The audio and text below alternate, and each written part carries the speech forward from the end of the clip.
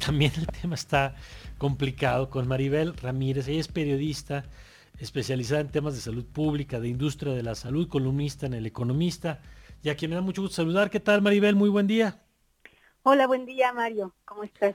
Bien, pero creo que me quitaste el sueño desde que te leí, porque Híjole. ayer publicabas, entre otros temas, un tema muy interesante que es, pues, cómo va el proceso de compra de medicinas, porque se ha dicho que si la ONU, que si la licitación internacional, pero parece que las cosas no van tan bien como quisiéramos, Maribel. Cuéntanos, por favor. Sí, caray, esa es la realidad, Mario. Los que están en el sector, los directivos, la gente que finalmente los tomadores de decisiones, que saben cómo opera verdaderamente todo este proceso de compraventa de insumos médicos en general, pero en particular de medicamentos, pues sí están muy preocupados. Hay angustia en realidad. Y es que si hemos tenido problemas de desabasto en estos últimos 2 años que lleva este gobierno y pensamos que ya de verdad la cosa no podría estar peor, pues lo más terrible es que sí podría empeorar, sobre todo en los primeros meses del próximo año, porque no está bien cubierto, no está claro cómo se va a cubrir el primer trimestre de 2021 el abasto de medicamentos. Fíjate que la compra UNOPS, que se ha anunciado con bombos y platillos de este organismo internacional de Naciones Unidas, se firmó desde agosto. Ajá. Se hizo ahí en Palacio Nacional y en la mañanera y se anunció muy bien. Pasó todo septiembre y no hemos sabido nada de cómo va avanzando. Luego se cambió la ley de adquisiciones para que pudiera comprar un organismo internacional, porque la ley de adquisiciones lo impedía. Ya se le dijo a COFEPRIS que bajara sus exigencias y que los registros sanitarios los dé en fast track Ajá. Sí, fast sí, track a sí. cualquier proveedor o vendedor de empresa de cualquier país del extranjero. O sea, se han ido cumpliendo pasos en ese sentido.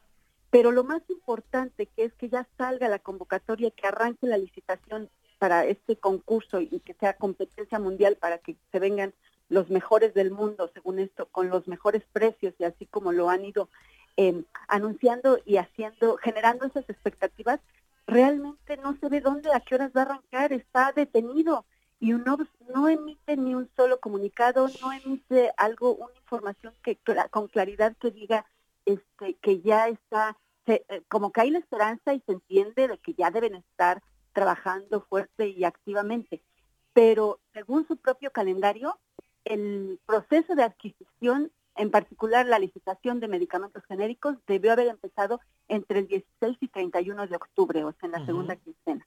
¿Y qué Se pasó? pasó esa quincena, pasó todo noviembre, ya estamos terminando noviembre, va a empezar diciembre y no emiten esa convocatoria. Entonces, esa incógnita de qué va a pasar, cuándo la arrancan. Y el problema, ya se sabe, es que los laboratorios no tienen ahí en estantería sus medicamentos para ver quién los escoge y se los lleve, sino que Ujú. a partir de que reciben un pedido, ellos empiezan a producir, porque como son medicamentos, son productos perecederos con cierta caducidad, los producen en el momento porque si no se caducan y no los pueden tener ahí a ver quién se los compra. Y ese proceso tarda de que recibe el pedido una farmacéutica a que lo entrega son 6 meses normalmente o más. Pero ya en situación de urgencia, 4 o 5 meses en forma muy apretada. Estamos ya prácticamente en diciembre.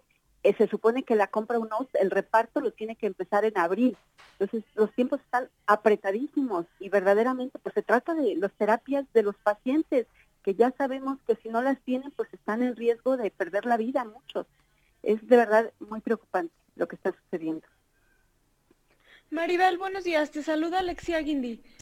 Justo de Hola, lo que Alex. tú nos platicas, yo platicaba también con el doctor Francisco Moreno, que nos decía que muchas medicinas que ellos ya podrían importar, no solamente para el COVID, sino medicinas básicas para enfermedades muy comunes, el gobierno ahorita no los permite importarlas porque les dice el gobierno, si yo no tengo la capacidad ahorita de distribuirlo públicamente a todos mis ciudadanos, los privados tampoco las pueden comprar por su cuenta. Esa es la idea del gobierno. Si yo no la puedo distribuir, los privados tampoco las pueden comprar. Entonces yo te pregunto, si no hay una acción legal que se pueda tomar como sociedad civil a decir, esto es criminal, lo que está haciendo el gobierno es criminal porque no nos está respetando nuestro derecho a la salud.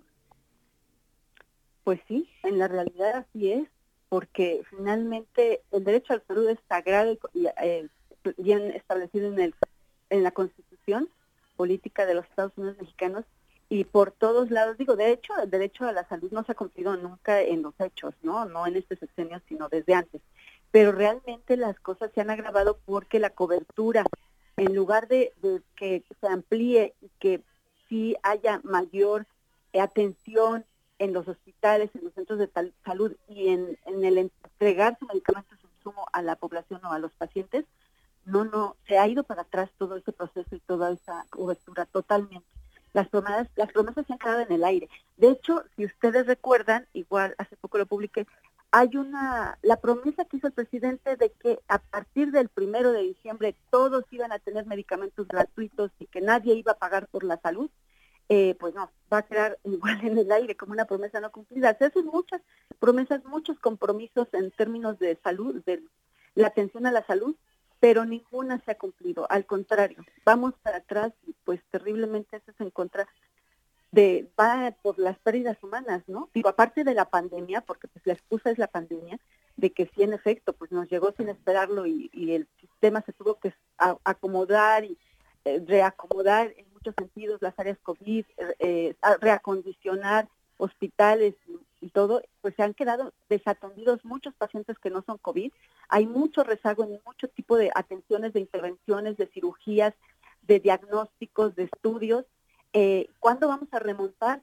Si la pandemia todavía va a seguir, no sabemos cuántos meses. Según la vacuna ya está por llegar, hay 3 candidatas, esperemos que sí, se dice que en diciembre, pero llegará en el mundo, en México, a ver cuándo verdaderamente ya empezamos a tener esa distribución, que ese es otro capítulo. La distribución están rotas las cadenas de suministro de los insumos de productos médicos en México. Entonces, sí, la verdad es que el año 2021 pinta muy negro en cuanto a cobertura de medicamentos en México. Bueno, pues qué panorama tan complicado, y que conste que lo estás diciendo a tiempo, Maribel. Exacto, estamos advirtiendo. Pues sí. Podría hacerse algo para evitarlo y empujarlo más. Estamos todavía a tiempo, entonces ojalá y rápido se acelere esto, porque todavía hay mucho por construir, y en términos, sobre todo en particular, que anuncien cómo va a ser la distribución, Mario. Lo de la parte de la distribuidora que anunciaron que se va a conformar, también eso ya tiene más de mes y medio, y no se ha dicho nada más. ¿Cómo le van a hacer? Porque eso no se construye de un día para otro. Sí, hay muchos capítulos que ahí están pendientes. Muy bien. Gracias por la oportunidad de platicar, y te seguimos leyendo, por supuesto. Muchas gracias. Buen día, Mario. Gracias por su invitación. Muy buen día, Maribel Ramírez, a quien usted puede leer en El Economista. Vámonos.